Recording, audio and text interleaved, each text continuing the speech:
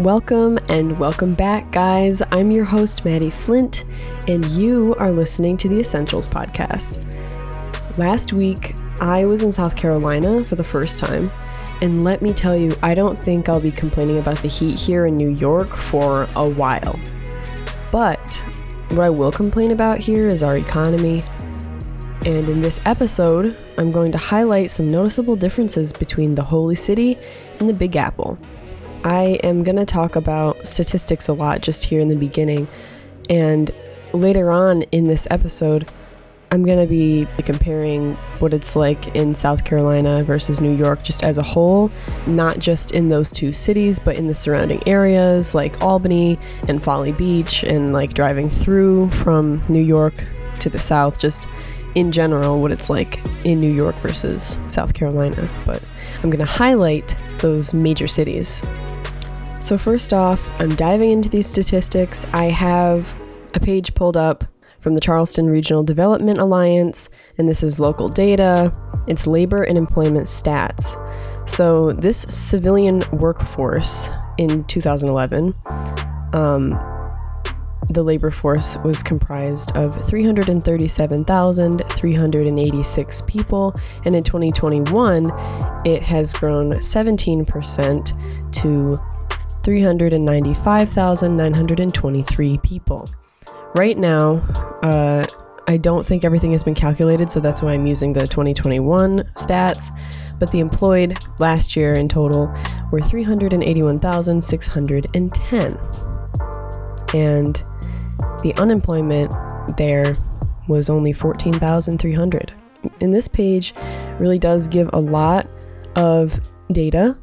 It gives data from commuters and commuters into and out of military, retirees, annual post-secondary degrees, like just annual high school graduates, all that stuff. But what I really like is this little pie chart that I found that shows employment by industry. And 19% of employment is the government, another 19% is in trade, transportation, and utilities. And then coming in after those two with a high percentage is professional and business services, followed by then education and health services, and leisure and hospitality, and then everything else comes after that. The unionization rate, this I found pretty interesting, for the United States as a whole is 10.3%, and in Charleston, South Carolina, it is 1.7%, as it is in South Carolina as a state. So, not a lot of unionization. In New York, and this is a big comparison, the rate actually has gone down from 10.8% in 2020, but not down that much, because as of 2021, the unionization rate was at 10.3%. And there's a whole bunch of sources that will be like, oh, how did New York become the most unionized state in the country? There's a webpage actually by thenation.com. It's an article. A little excerpt of it says, overall, New York's unionization rates are highest in the public sector at about 70%, but surprisingly, recent expansion of union membership centers on private sector workplaces. But 70%. How did New York become the most unionized state? That's from also thenation.com. It's an article. Lots of pages on New York's new unionization movement. And there's some older ones from 2011 that say that New York State ranked first on the list of unionization. And then there is a report from the Bureau of Labor Statistics 2021 that do mention that public sector worker unionization rates continued to significantly outpace private sector unionization, and workers in the education, training, and library occupation sectors have the highest unionization rates, with 34.6% of all such workers belonging to unions. There's actually a bullet point here which I find very interesting, considering that this whole episode is about South Carolina and New York.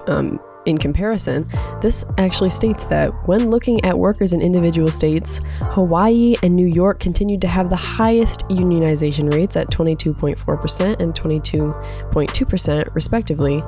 And then conversely, South Carolina and North Carolina continued to have the lowest union membership rates at 1.7% and 2.6% respectively. So there are some interesting unionization comparisons. Moving on, I have demographics, and it's population by age and just the population in general.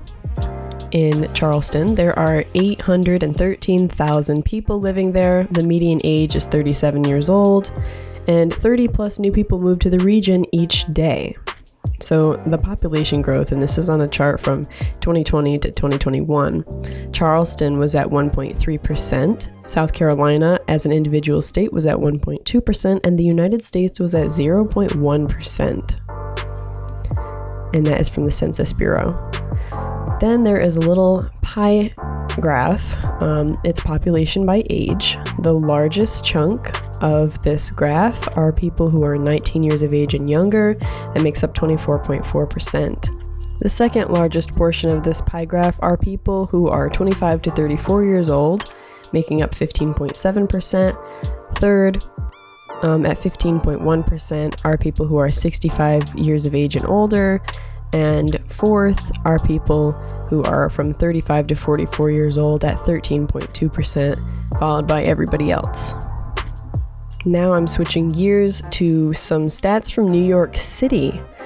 According to the BLS Current Population Survey, the unemployment rate for New York fell 0.1 percentage points in May 2022 to 4.4%.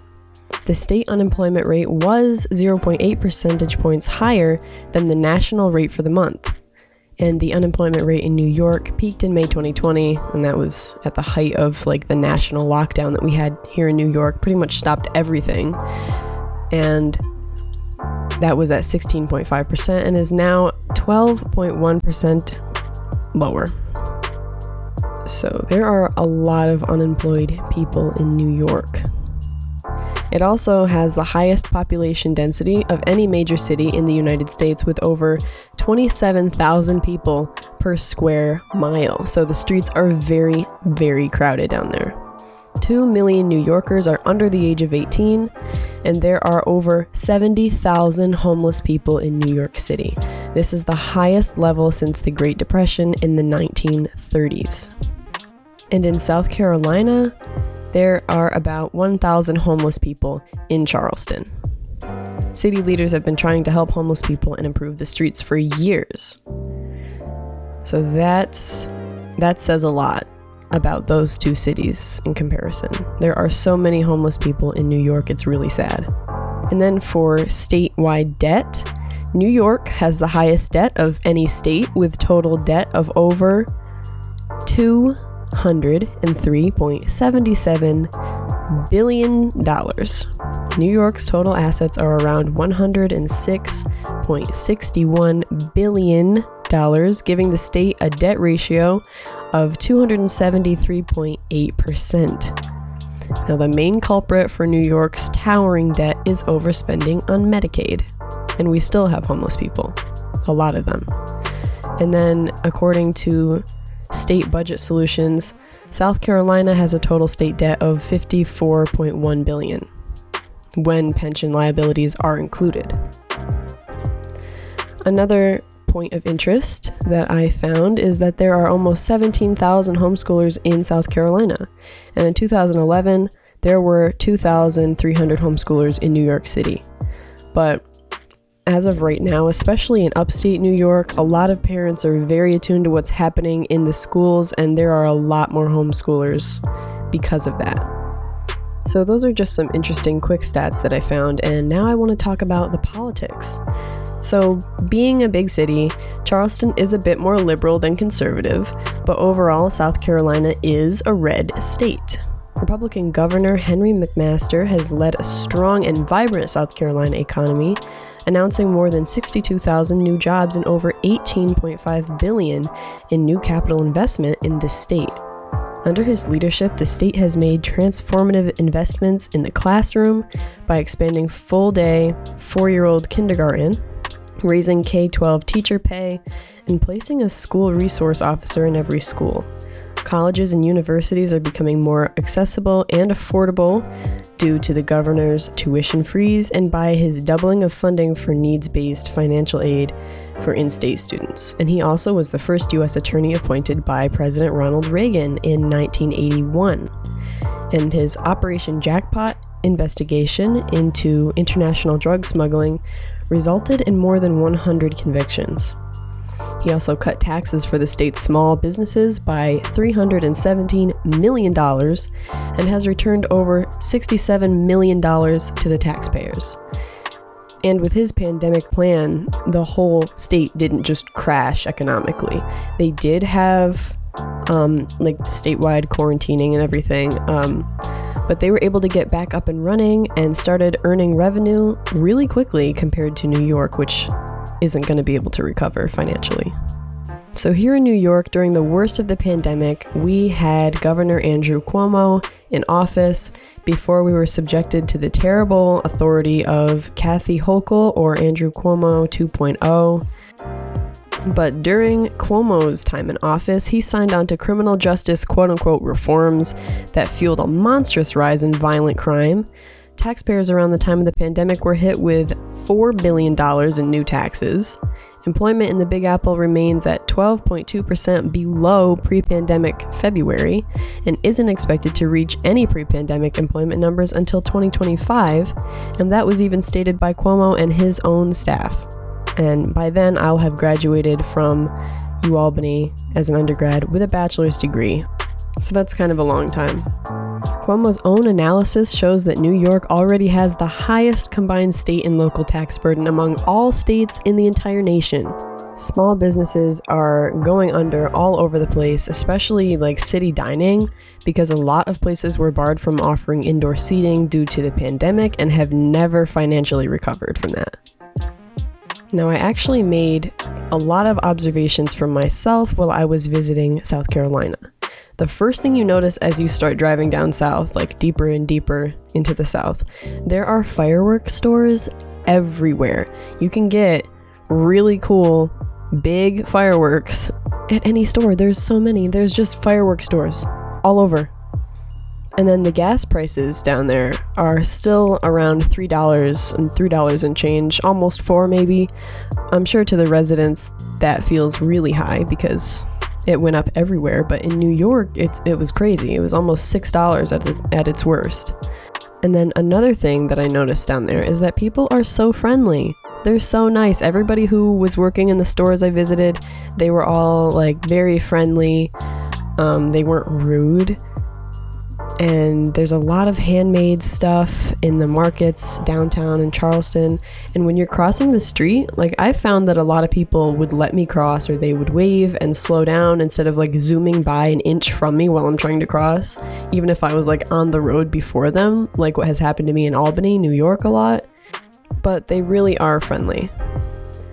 The Let's Go Brandon paraphernalia is awesome. It's everywhere. There's Don't Tread on Me merch all over the place, and all this stuff can be found like downtown throughout the city of Charleston. There's like amazing t-shirts, like very anti-Biden t-shirts. There was one that made me laugh out loud in particular. It was of Biden and Kamala side by side with that hysterical smile that they have on their faces, and it was just Dumb and Dumber above it. It was really funny. There's a bunch of like Trump ones that say "Miss Me Yet." It's great. It was so much fun to look through. And then there were tons of churches, tons, like multiple on each street almost.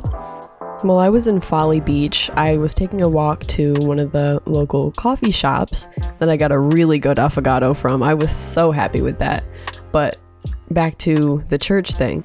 I walked past a small church. It almost looked like a house that was converted into a little place of worship, had a little cross in the front, and it was really small. And in New York, it would have like 2 people in it as a congregation, maybe 2 to 10 at most. It looked like a little one-room schoolhouse or like a family church or something, and it looked really nice. Like if I was there for longer, I probably would have checked it out and gone to a service, but at first glance you'd think there would be a small congregation, especially since there were bigger churches down the road from it, like not that far down the road. But when came Sunday morning and I walked by that little church again, it was absolutely packed. So there were cars all up and down the street. People were going in there, and it was so nice. It was such a nice sight to see versus what it's like in New York, where even in small towns there's a bunch of little churches scattered around, but only a handful of people at each one, or a bunch of abandoned cathedrals in all of our cities. It's nice to see how many people still care about going to church on Sundays in South Carolina. It's in the Bible Belt. A lot of the businesses are closed on Sunday. It really is a culture shock. And then, of course, there are some really beautiful historical churches in Charleston. They're architecturally beautiful, too. I took a lot of pictures. And you can just hear church bells all the time. It's not the holy city for nothing, though, right? And then another thing that I noticed while I was down there is that people have really beautiful homes. Like, they're not gigantic. Some of them are really big and they have like multiple stories or like 2-car garages, but even the regular ones are just nice. And they have older cars. Of course, there are some upper end cars like scattered through, especially in the city, but on the outskirts of it, there's just people driving whatever cars they have. I saw a lot of American-made cars, older models. I saw like Chevy Ventures. Those do not exist anymore in New York. And then there were some cars with really unique decals.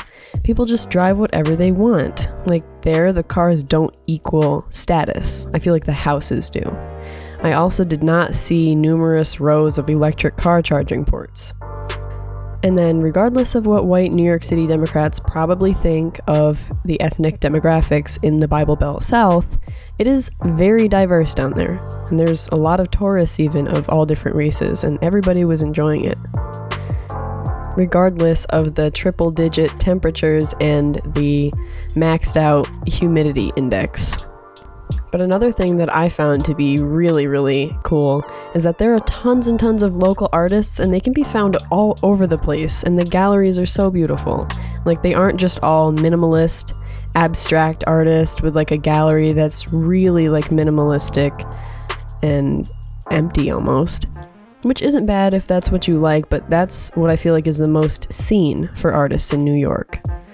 But I went into a lot of galleries down south and they were really, really nice. You know, like they almost had like antique picture frames or antique easels, and it didn't look like artists were making art to be trendy. It looked like they were making art because they love art and they have a very beautiful city, the Holy City, to get a lot of inspiration from. So the art has a lot of character. And I'm not saying anything against New York City. There is a ton of art down there. Huge fashion base. I've always wanted to go down there for Spring Fashion Week and just experience that. So I do like that part of New York City, but just as a recent observation, it looks like artists in New York are getting popular if they're making minimalistic abstract art because of how it is non-conforming, like a lot of the other things in progressive mainstream media, gender fluidity, equity and inclusivity, all of that stuff actually shows itself in the art that is the most highly regarded here in New York, which is not surprising at all, because if you were to show like racial oppression or something in your art and that's what motivated you to create, that is going to be strongly celebrated. Or if you're showing some kind of discrimination or something and that's the purpose of your art, that's going to be celebrated and recognized. Or if you're using your art as some sort of social protest against white male artists, namely Renaissance artists, or if you are protesting things like the overturn of Roe v. Wade, or any of that stuff.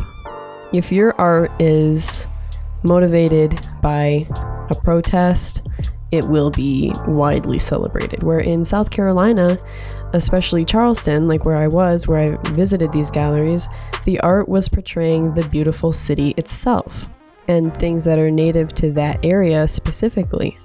it didn't necessarily have to have some deeper meaning that we have to unpack and like figure out what the artist's mental state was when they painted it or anything like that. It was just very lovely paintings of historical buildings or of the ocean.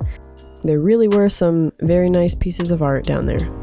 So in comparison to all of those things I just mentioned about Charleston, South Carolina, are these things that I have experienced living as a New Yorker. So first and foremost, those fireworks, like the ones down south, are illegal here. The gas prices, even in the small towns, are almost at $5, and this is even with the gas prices going down.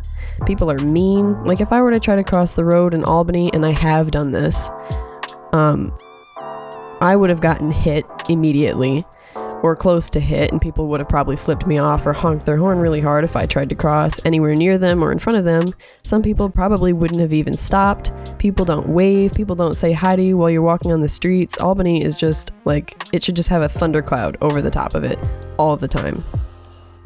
But in Charleston, people were friendlier. I didn't get killed down there walking across the street. And then in New York, if you were to wear an anti-Biden shirt in New York City, you'll be judged immediately by everyone. That's why in a lot of places, like conservative students, or if you're a conservative working in something that's public sector, you're most likely going to feel a lot of tension if you speak your mind. And I wish more people would speak out, but because of their environment, it's hard for them to do that. Imagine seeing a "Don't Tread on Me" flag on the back of a Ford truck in the Big Apple. That, like, I don't know if that even happens, but it would look like terrorism to a lot of the people who live down there. And then with the churches, and this is really sad, but churches are deconsecrated, abandoned, and demolished in New York. Albany is filled with abandoned churches. And then in New York City, more than 24 historically or architecturally important churches have been destroyed in the past decade. And that is according to the New York Landmarks Conservancy. You can find multiple lists of decaying beautiful churches and cathedrals scattered all over New York. Midtown's 144-year-old Church of the Holy Innocents, one of the oldest buildings in the Garment District, is being targeted for closure, but could be saved. And this church in particular has announced propositions in attempt to save their grounds, and we'll have to see if they win. And in New York City, there are even some church leaders who are like open to the demolition of the historic buildings. And then with cars, New York is filled with Teslas. Like, as soon as you cross the state line from, the south towards like Maryland and Delaware, and then you get to New York, it's all Teslas, bunch of Audis, like all these luxury cars and electric cars and cars that take premium gas all over the place. And New York City especially, it's just all luxury cars. You have to be rich in order to even own one if you live down there, because the homes and condos themselves are extremely expensive, and to get one with a car garage means you have to have a lot of extra spending money. Now, as of April 2022, a one-bedroom apartment in Manhattan costs $3,812 a month for rent.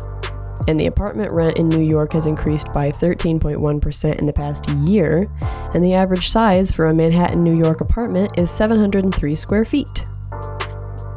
So there's something. And then as soon as you come into New York, you have to go through countless tolls. Like, you're paying $6 here and $6 there, and you have to get your passes so that you don't have to keep doing that, which means you have to pay ahead.